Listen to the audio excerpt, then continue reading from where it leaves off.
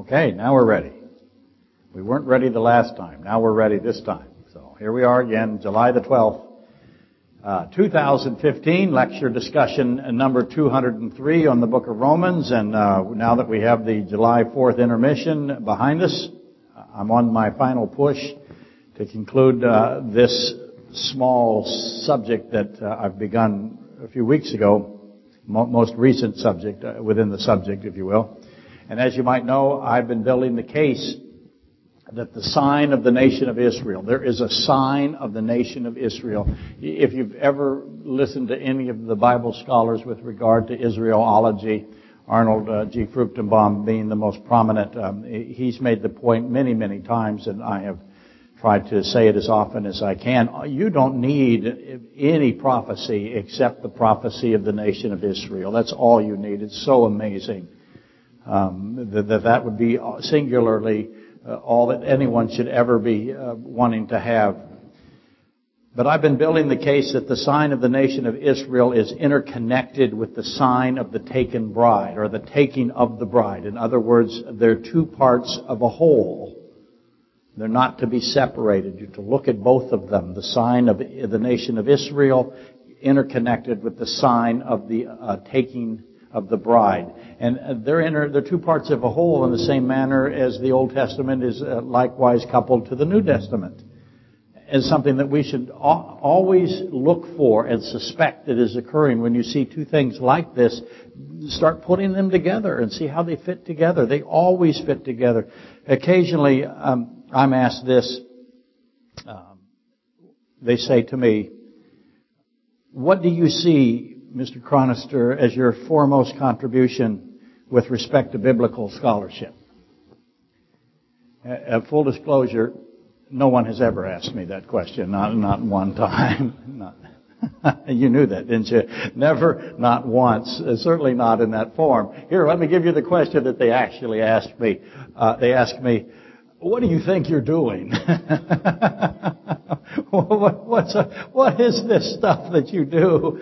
And that I get all the time, more than I can count. And obviously I manipulated that question to make it appear more sophisticated. That's my naked attempt to imply that biblical scholars are interested in my considerations, which they are not, by the way. But if they were, and again, they are not. But if they were, I would say to them that are not, that I have spent the entirety of my so-called career here flailing away at the ubiquitous state of degraded Christology. And I believe that that may not mean anything to you yet. Let me expound on it. Christology is almost gone now. Bill the Cow was talking about it in the pregame. I think that is an absolute prophecy of the Laodicean age. We are in the Laodicean age, in my view. And the first thing that is missing is Christ in the church. He is not in very many churches anymore. Another way that I can say it is the contemporary church has all but abandoned the Old Testament. They hate it. They speak of it in ways that can only be insulting. But they've abandoned the Old Testament, and few, if any, are teaching the portraits of Christ in the Old Testament. They don't even know the portraits of Christ are there, and they don't care. And instead they present the Old Testament as antiquated and irrelevant and not applicable, extraneous, and they're going to proclaim the Old Testament to be merely a disconnected series of individual fanciful stories. They'll even call them fables. Those are Christians doing that, churches doing that. They say they're inventions of authors that are for purposes that are indeterminate. In other words, just a bunch of stuff. That's what they say. And instead, the truth is the absolute opposite of that. The Old Testament has one thing it's trying to do.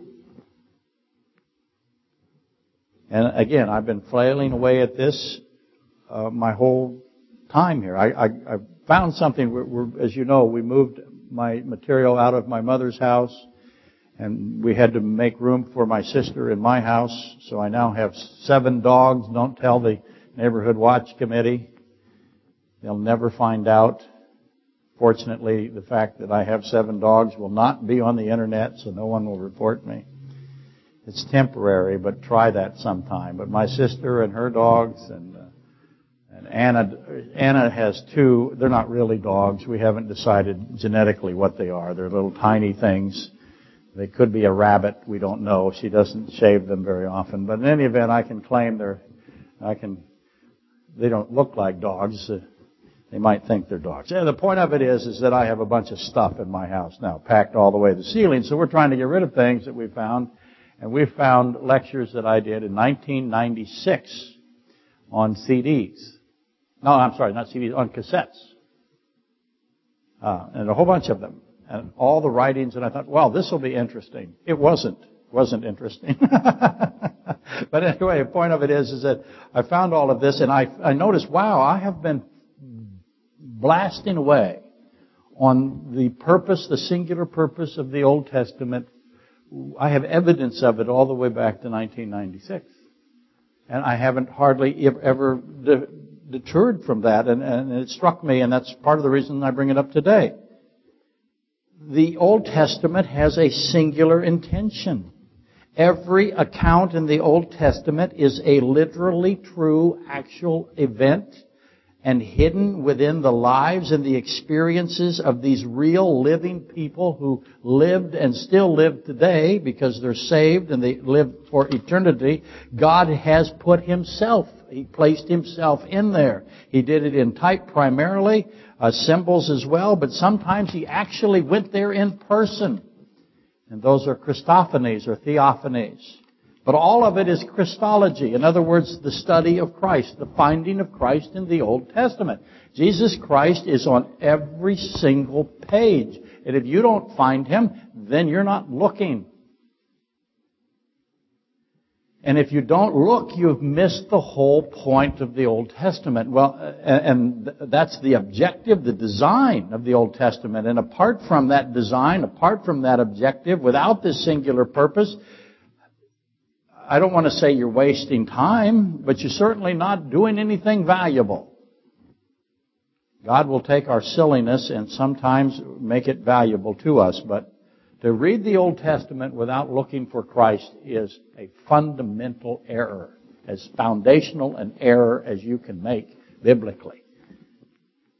So, in addition to that, the portrait of Christ that is the Old Testament, all of the Old Testament is intertwined. Every word connects to other words. There's no word that you can take out. That's why I get so frustrated when they tell me, this is a story, and this is another story, and there's no relationship between the 2 stories that they'll give you in Sunday school class.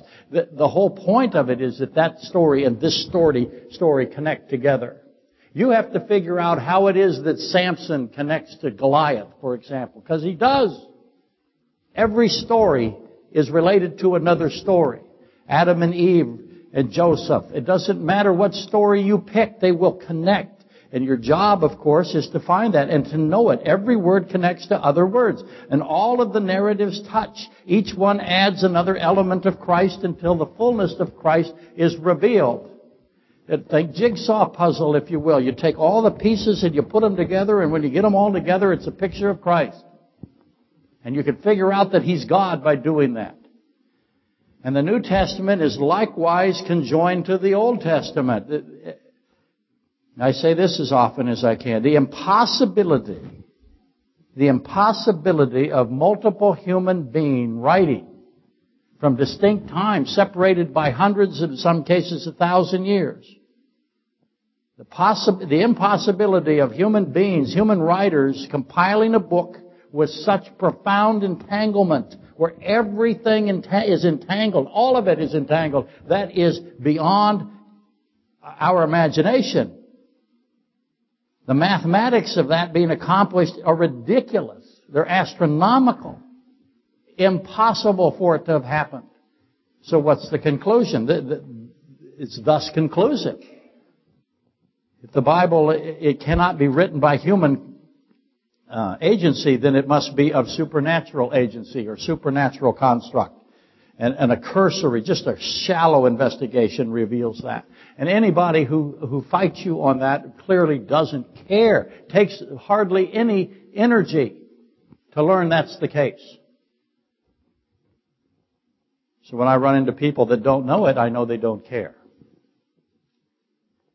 So, with the whole of Scripture specifically written to be interlaced, to be knitted together, woven in a method that only a mind that sees time simultaneously could accomplish. That's the only way you could produce this book. You must see time simultaneously. Okay? With that being the case, then we should expect the sign of Israel and the sign of the taken bride to demonstrate these very same characteristics. And that's what I've been proposing the past recent weeks. And hopefully you've noticed my diabolical plan in its formative stages. I've been subtle as best I can. I want you to figure it out on your own, as you know. That's the whole purpose of my style, is to get you to do it yourself. And I didn't originate that style, I stole it. I remember the man very well whom I stole it from. Jane named her daughter after his wife. So I knew him very well, and he refused to answer any of my questions until I could answer at least part of it. And he did that to me for every day I spent with him. And so I learned what he was accomplishing. His goal was to make me as strong as he possibly could. So that's why I do it the way I have done it. I want to feed it to you slowly and let you begin to figure it out. For example, it's my assertion that the taking of the bride of Christ, which is the 11th step. I'll give you this little piece of information. We have 12 steps. The 9th, the 10th, and the 11th are called the abduction sequence. The taking of the bride of Christ is the 11th step of the 12-step Hebrew betrothal ceremony. The bridegroom's abduction of his bride is a hidden event. In other words, no one knows but a few people. When the bridegroom comes and takes his bride, hardly anyone knows. And therefore what? If the abduction of the bride has a relationship to the sign of the taking of the church, then the taking of the church, or the sign of the taking of the church, will be largely a hidden event. Dana was talking to me earlier about what it comes at midnight. It comes as a thief. So if the sign of the taking of the bride is largely a hidden event, then the implications of that become pretty significant. My reasoning, as you know, that the bride or the rapture, the taking of the bride or the rapture is largely unseen, is mostly partly based on the details of these 9th, 10th, and 11th steps of the Hebrew ceremony. And mostly partly as opposed to partly. The bridegroom comes at midnight in the cloak of darkness. Why does he do that? He describes himself as a thief in many instances, and as though there is a shofar. In other words, there's a ram's horn, there's a trumpet sound, and there's a shout, and there's the behold, the bridegroom comes or cometh. The indication is that only those who are watching and are ready, they're the only ones who will know it. And obviously, the taking of the bride is a sudden event. The suddenness is a primary property. He comes and he goes quickly. And you have to be ready. You have to watch for it or you'll miss it. The implication is clear as it can be. So what's the question then? Apart from the bride, who notices that the bride is gone? And I'm familiar with the Left Behind books and all of that stuff. And in the Left Behind books, there's piles of clothes everywhere. And I got all of that. It makes for good TV or movies or whatever. But the implication is that the whole world notices the bride is gone. And in which case it becomes a huge sign, an unmistakable sign. And it's not characterized that way in Scripture. So I ask again, if it is a sudden event, if it's under the cloak of darkness, if it's quick, if it's quiet in the sense, who notices that she's been gone or that she's been taken? The answer to that is the reciprocal, as always, right? There's a reciprocal to this question. I submit, and I think it provides the answer, and that being, who is noticing the sign of the wife right now? I started out by telling you the sign of the nation of Israel is unbelievable. It's unbelievable. Who notices it? Who's noticing it? The sign of the nation of Israel. Or if you want, you can put it this way. The parable of the fig tree. Who knows about the parable of the fig tree? And I'll concede that many commentators dismiss any connectivity of the fig tree to Israel. My argument for the Israel connectivity to the fig tree begins with the location, the context of the fig tree parable in Scripture. So it's placed immediately before the ninth step. It's right here. Right here I got fig tree. And then I got 9th, 10th, and 11th. Essentially 9th mainly. But I've got that abduction sequence of the Hebrew betrothal ceremony. That's Matthew 24:32 through 36. We'll reread that in just a second. So the very fact that right before the abduction of the bride sequence, I have the parable of the fig tree, tells me that the fig tree has some relationship to the nation of Israel. I'll just throw that out there for those who will argue with me. I think that one fact is overwhelming evidence that the fig tree is a sign of Israel reference. So I ask motion to dismiss any objections. Sustained. Anyway, obviously I'm going to make the same posture with respect to remember Lot's wife. That's where we're headed, aren't I? That's a mysterious admonition, a command by Christ, Luke 17:32, and it's similarly located. Just like the fig tree is right up against the Hebrew abduction sequence, ceremony, betrothal ceremony sequence. Remember, Lot's wife is with Noah and Lot, and unexpectedness and suddenness, both at Matthew 24:37 through 44 and Luke 17:26 through 37, as you know. Though two sections of Scripture from a few weeks ago that contain many consonant characteristics or elements. And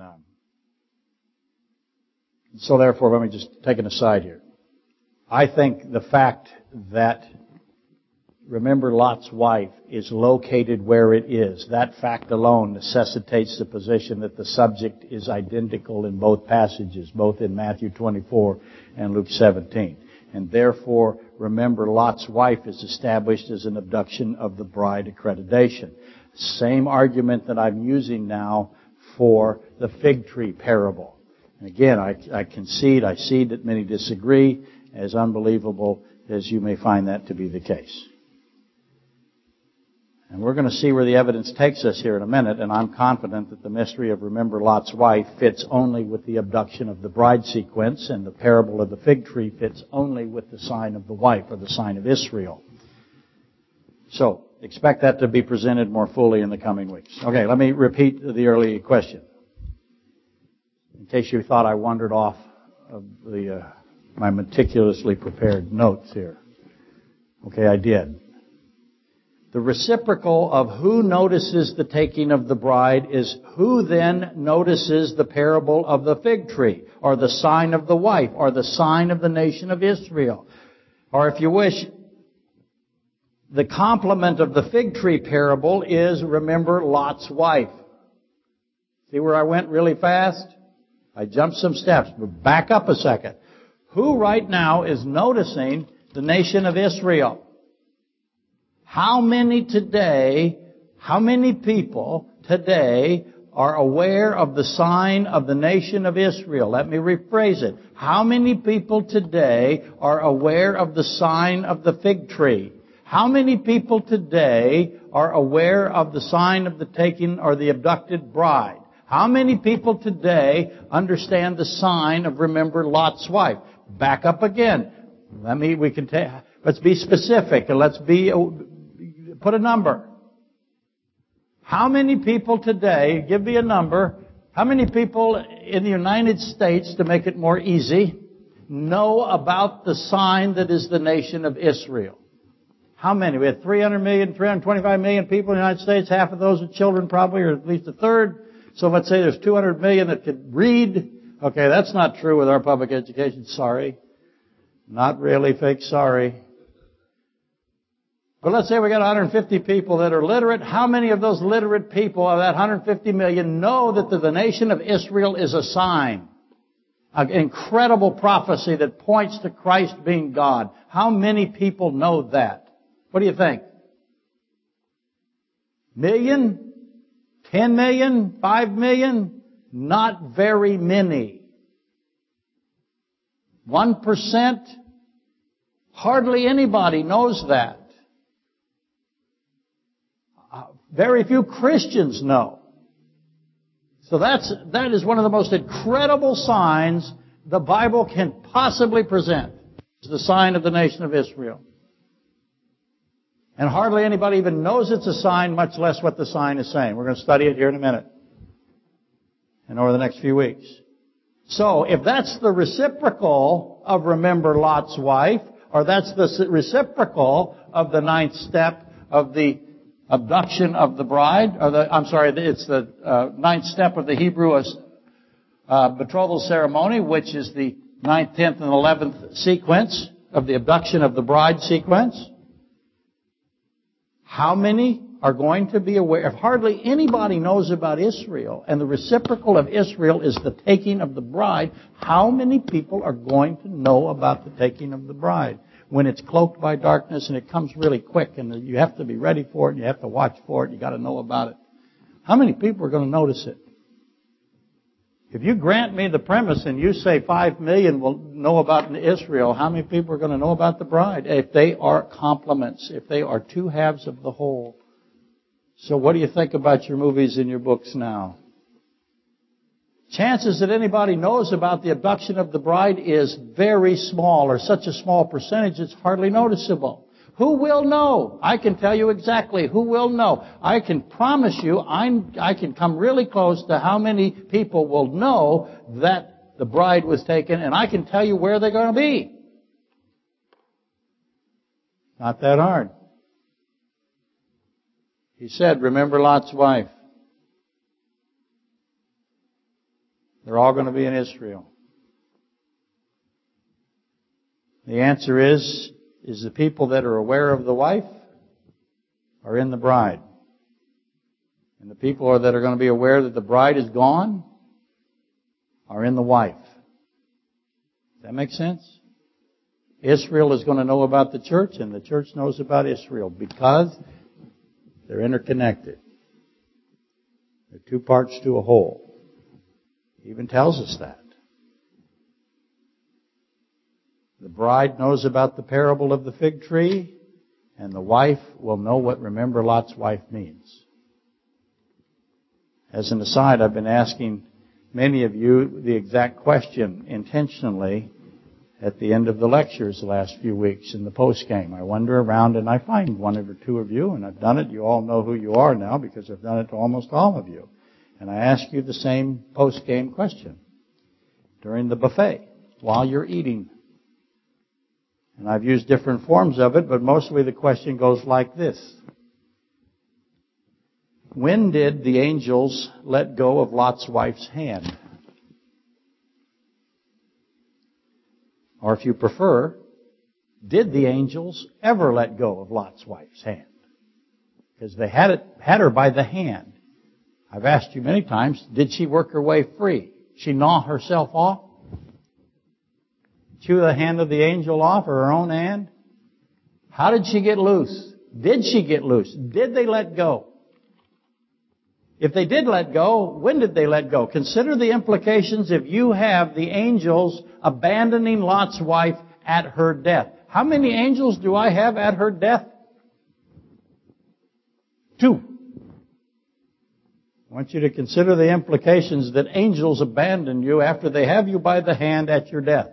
You like that view? That's common, if not overwhelming. Is it your position that these 2 angels were told to release Lot's wife? Let her go. Who would have ordered that? Who was there? God Himself was there. Christ is there. Remember, Christ is omniscient and outside of time. I should never have to remind anyone of that. It's unnecessary here at Cliffside, I know. Be patient, though, because I am an internet phenomenon, as you know. Okay, I'm not. You know that too. All of that's sort of a joke. Even though I did see Super Dave said one of our websites is now over 50,000 downloads. I don't know which. Sermon Audio. Is that the one it was? Yeah. So, and that's our smallest one, I think, isn't it? So we're doing pretty good. Oh, I wouldn't call it a phenomenon, though. Okay, I will, because it's funny. Anyway, there are some people on the internet, very few, who are just joining us. And they do not know that Christ is omniscient always and always outside of time. And so is it your position, if you have this Lot's wife position that's so common, that Christ ordered the 2 angels to release the wife? Let go of her hand. When did He order that, if that's your view? At what point? Did they have her all the way up the mountain and then she wanted to go back and they looked at Him and He said, okay, cut her loose? Is that how He does it? If that were true, who gets saved? Hardly, none. Okay, off to the parable of the fig tree and its attendant obvious questions. And before we read this parable, as is always the case, there is nothing isolated in the Bible. Remember that? Nothing ever isolated in the Bible. So again, this is what is so astonishing about God's Word, the interrelated aspect, the Christology of it, the fact that Christ is on every page. That's what identifies what's in your Bible as God-breathed. Everything connects eventually to everything. We see the exact same design, by the way, in your human body and mine, in the body of animals, in the ecology, in the universe. This fine-tuning that's in on this earth that allows for life. The intricate mechanism that's gravity, for goodness sakes. That's why I'm so fascinated by all of this stuff. Whoever designed this creation wrote this book because they're identical. So know that. And it's so exhaustive in scope, the Bible is, we cannot begin to resolve it. We don't have time. But we can at least know something about fig tree, about the parable of the fig tree. What can we start out by knowing about the parable of the fig tree after that rant that I just gave you 10 seconds ago? There's got to be what? I got to go and get all the fig trees, don't I? They're all going to be what?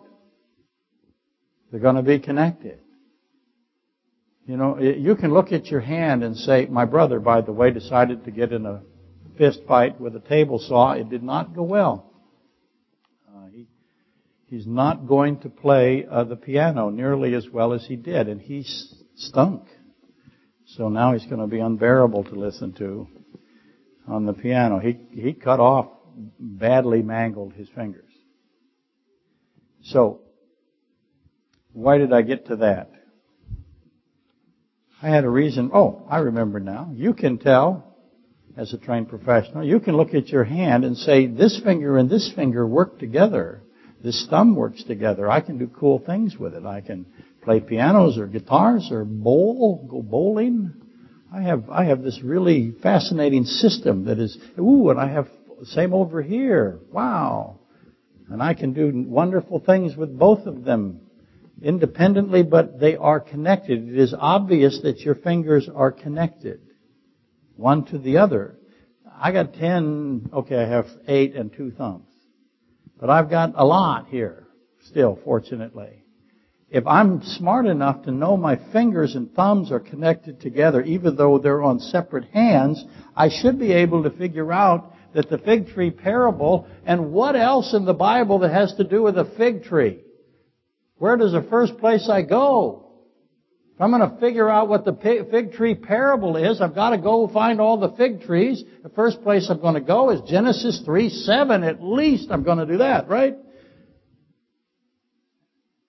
One of the main points of that, of course, is that it's a fig tree. That's not an insignificant happenstance, coincidental, arbitrarily put in detail. The key to that story is that it's a fig tree. And certainly the key to the fig tree parable is that it goes back to Genesis 3:7. God ultimately takes those fig leaves off, doesn't He? He takes them off. He strips them. And He replaces them with His blood, or the blood of animals that typify His blood. And we must keep that at least at the forefront when we start reading this fig tree parable, right? As well as all the other passages where God Himself speaks directly of figs or fig trees. We at least say, everywhere where God talks about fig trees, I should add to this parable, and everywhere that fig trees are prominent, for example, Genesis 3, I should get that together. And so just to give you a few ideas, Christ in Matthew 21:18 through 22, and Mark 11:12 through 14, He curses a fig tree. That's got to have something to do with the fig tree parable. That's inserted just before the 9th step of the Hebrew betrothal ceremony in Matthew 24. And then I got Luke 13:6. I'm going to give you what he says about that. He says, a certain man talks to a keeper about a fig tree. Does that remind you of anything? A certain man and a keeper? That's the Good Samaritan again, isn't it? John 1:47 through 51, Nathanael walks up to Christ, and Christ says to him, I saw you under the fig tree. And Nathanael falls down, essentially, he just almost collapses. It says, you're God. Now, what's that make you want to know? What was he doing under that fig tree? He had to be doing something. As soon as Christ tells Nathanael, I saw you under the fig tree, Nathanael says, you're God. Only God knows about me and that fig tree. Oh, what was Nathanael doing? It has something to do with the parable of the fig tree, don't you think? It's got to. All the fig trees connect together. Go find them. Find them in anywhere you want. Zechariah. Find them in Habakkuk 3:17 or Habakkuk, whichever you prefer. I get trouble for that. In any event, we certainly will need to be cognizant of the prominent fig tree verses at the least in order to understand the parable of the fig tree. Okay? So let's take a run at this the best we can. Matthew 24:32 through 35. Again, let me point out Matthew 24:36. But of that day and hour no one knows, not even the angels of heaven. That is the 9th step of the Hebrew betrothal ceremony. That's what that verse is about. If you think that Christ doesn't know what time it is, what's the word that I have for you? I don't know what to say. A bunch of words come to mind. All of them appropriate, none of them, I can't say idiot and stupid because it goes out over the internet and I get in trouble. But if you think that that is something to do with Christ's omniscience, hit yourself in the forehead repeatedly with something hard. That is the 9th step of the Hebrew betrothal ceremony. And right before that is this parable of the fig tree. So if this is the abduction of the bride, which it is, or the sign of the taking of the bride, or the rapture, if you wish, if that's what this is, then why does he put the fig tree right in front of it? Because he does. So let's read it. It starts out really cool. Now learn this. Yay. We should probably learn. Now learn this parable from the fig tree. When its branch has already become tender and puts forth leaves, you know that summer is near. You also, when you see all these things, know that it is near at the doors. Assuredly, I say to you, this generation will by no means pass away until all these things take place. As heaven and earth will pass away, but my words will by no means pass away. Pay attention to that. Now learn this. Now learn this parable of the fig tree. Again, let me repeat. How many people do you think in this country, just the United States, let's not take the whole world, how many people, if this is the same, by the way, as the sign of the nation of Israel, and I'm going to tell you that it is, how many people in this country have any idea about what this fig tree parable means? Hardly any. So again, how many are going to know about the rapture of the church when it happens? Now learn this parable of the fig tree. Now is the time to learn about the fig tree parable. After he has talked about the second question, third. Does that make any sense? Do you remember that? I have 3 questions in Matthew 24. He answers the first question second, he answers the second question third, and the third question first.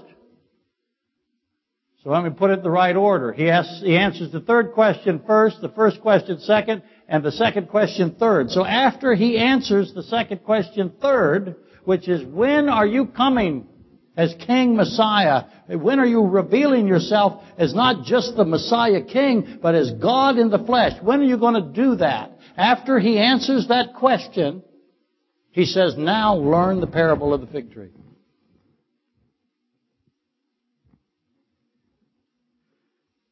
This is the time, now that I've answered your question, your second question third, now that I've answered all 3 questions, but primarily the second question third, now it's the time to learn the parable of the fig tree. The disciples, when are you coming as Messiah King of the world? The disciples wanted to know when Jesus was returning to rule his creation from Jerusalem. And he answers them. After his answers to their second question, which he answered third, then it is time to learn this parable. So far, so good? Hope so. When the fig tree begins to show life. Okay, so what's that tell you about the fig tree?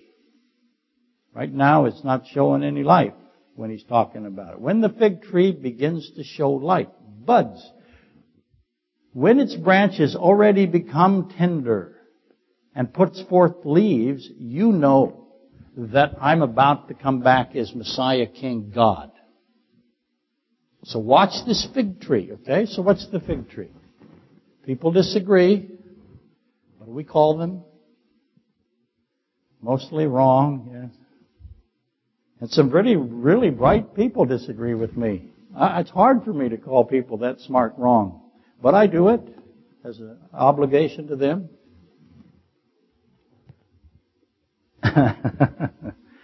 When you see this fig tree begin to show life, begin to bud, to begin to blossom, get some leaves out, summer is near. I'm about here.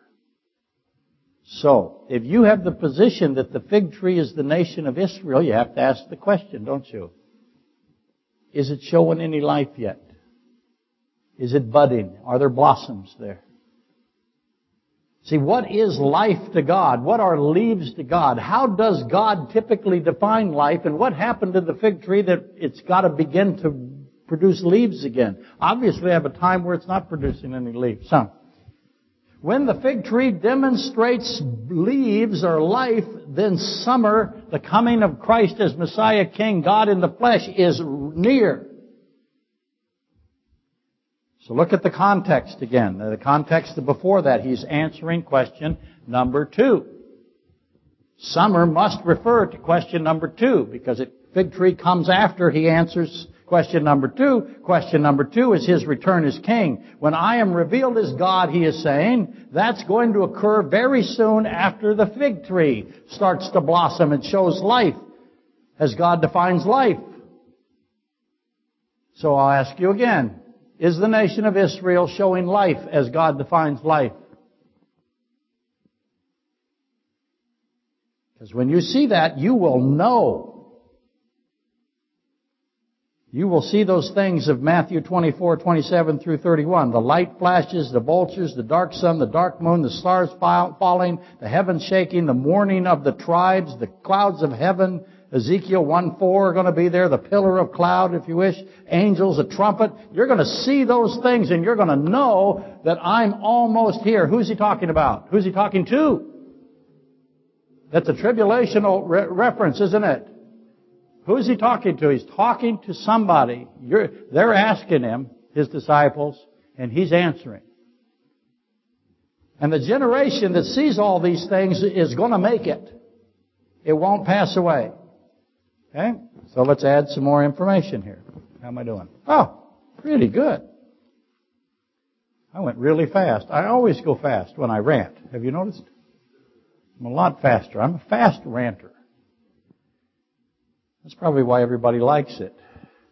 They always say, you should rant more. And it occurs to me now that you just want to get to the buffet faster. It has nothing to do with appreciating the rant. It's probably completely disconnected. I'll go home and meditate on through that. But here we are now, Luke 21:29 through 32. What is this? Ooh, look, the parable of the fig tree. Then he spoke to them a parable.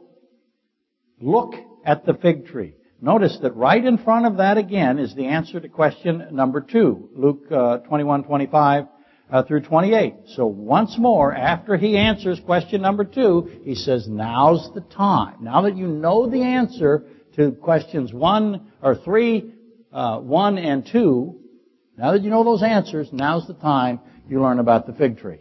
But you've got to know the answers to those 3 questions first. Yes, ma'am. Oh, you're okay. So here we are now, again, fig tree parable. Then he spoke to them a parable. Look at the fig tree and all the trees. Don't just look at the fig tree now. Look at all the trees. The fig tree and all the trees. When they are already budding, you see and know for yourself that summer, which we now know is Messiah King's second coming, is near. So you also, when you see these things happening, know that the kingdom of God is near.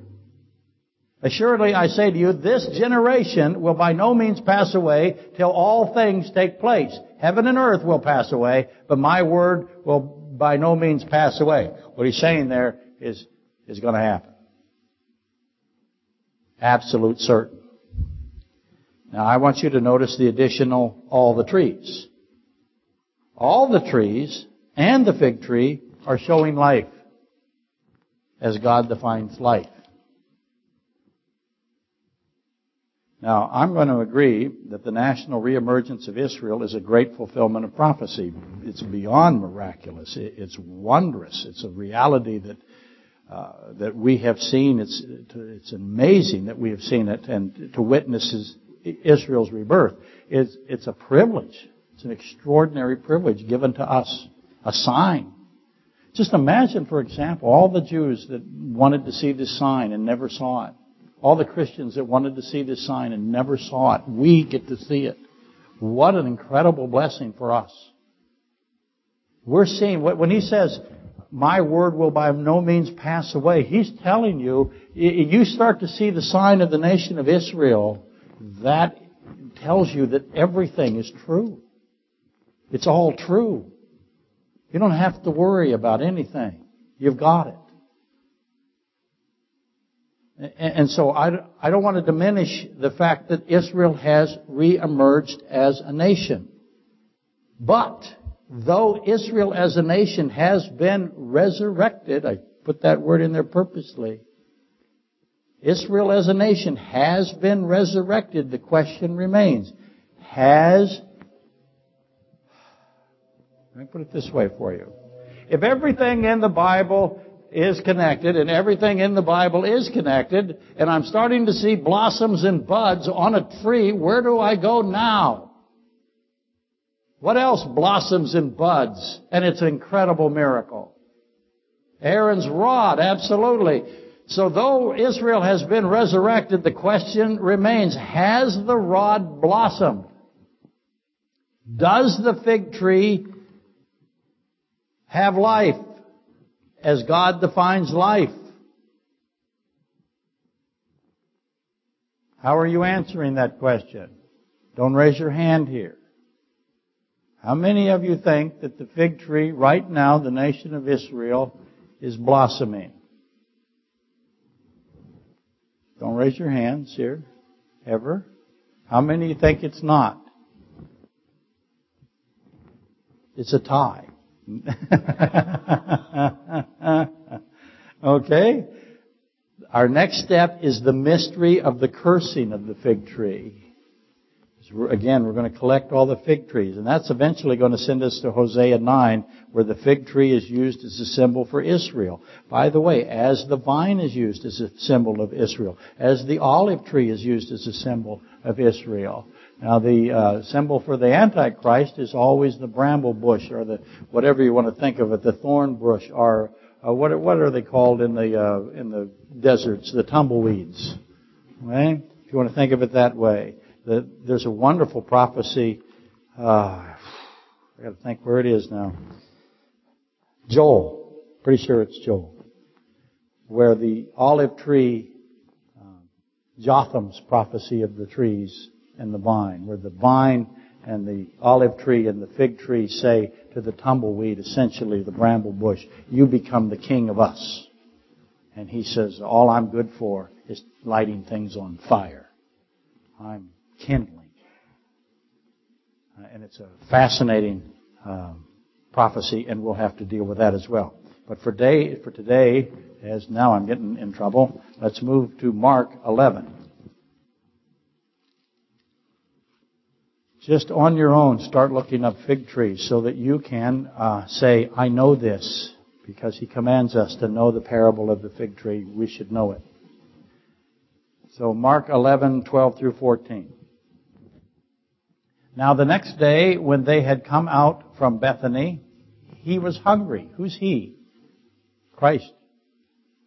Oh, there's an interesting problem. He was hungry, and seen from afar, really?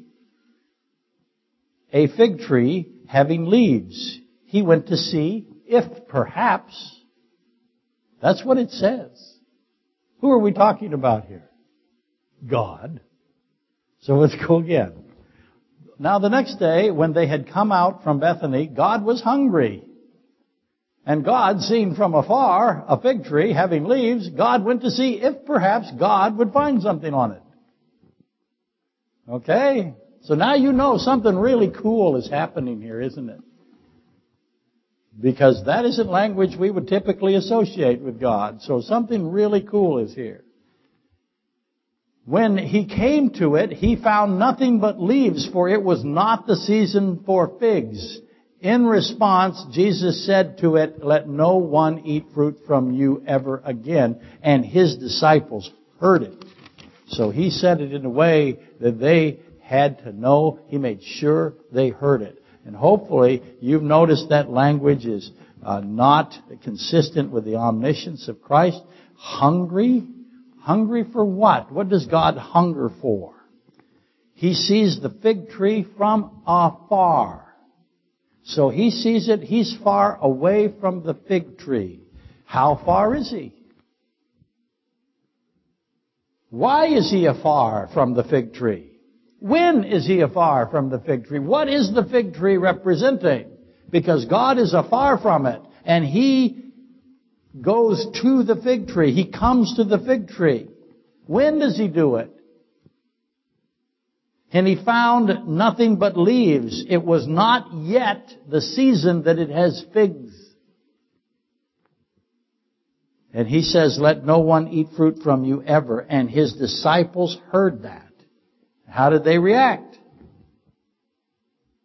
It's like he beat it into them. How did they react? Did they know the meaning of this dramatic theodicy? Because that's what it is. It's called a dramatic theodicy. And obviously, we're going to have to gather more information. Let's go to Matthew 21. We're going to come right back to Mark here in a second. So hold your place there. Matthew 21:18. I'm just going to go in this particular order. Now in the morning he returned to the city. He was hungry, and seeing a fig tree by the road, he came to it, and he found nothing on it but leaves, and said to it, "Let no fruit grow from you ever again." Again, what does God hunger for? How did they know he was hungry? His stomach growling? They go, "Oh, he must be hungry." Obviously, he told them he was hungry. And hungry for what? That's a bad question. What's the right question? Hungry for who?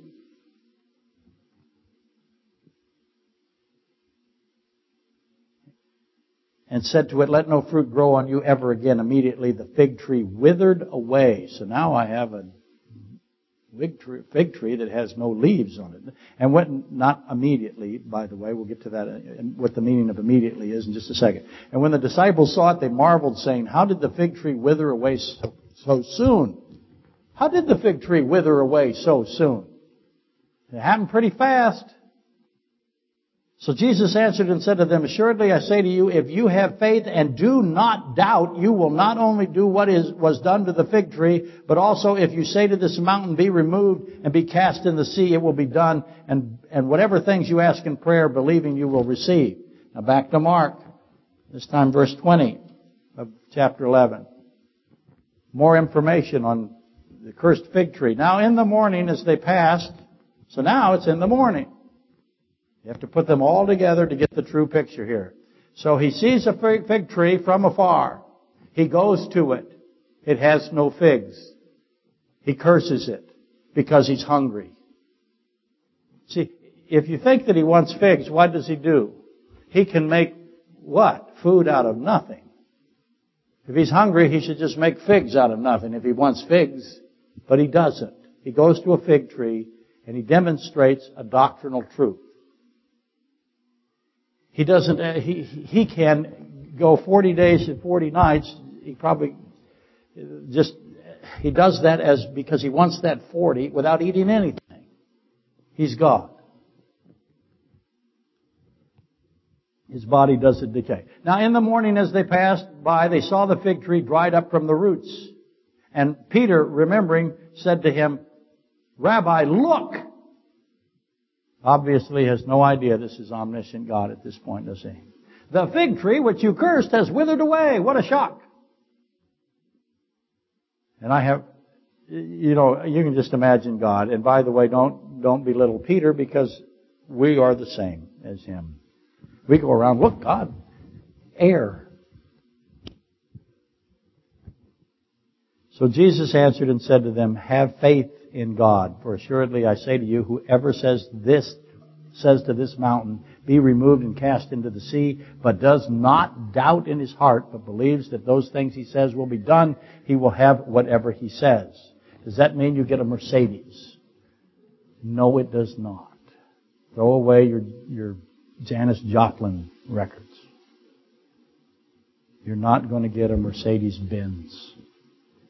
Don't be ridiculous. That health, wealth, prosperity stuff that you see on TV where they got the big hair. One guy says, people come up, "You told me I was going to get a check for $25,000, and now I got a check for $25,000. I don't doubt that somebody gave her a check for $25,000. If you would like a check for $25,000, I will give you one. Right today, I'll just go give you one. And what do you have when I'm done? You have a piece of paper that is worthless. I don't doubt. They never say they got any money. They just say they got a check. It's a complete, total scam. It's a bunch of, I can't say those words. I can spell them, but I won't. You're not going to get health, wealth, and prosperity because you prayed harder. You're just a sucker. You're in that church, you're wondering where the sucker is, get a mirror. It's you. Therefore I say to you, whatever things you ask when you pray, believe that you receive them, and you will have them. What should you pray for? So this is more information. We have the mourning, we have a mountain, we have withering, we have a curse. And some key questions need to be resolved here. He says about no doubt, does not have doubt, no doubt in his heart. So what is the definition of doubt-free faith?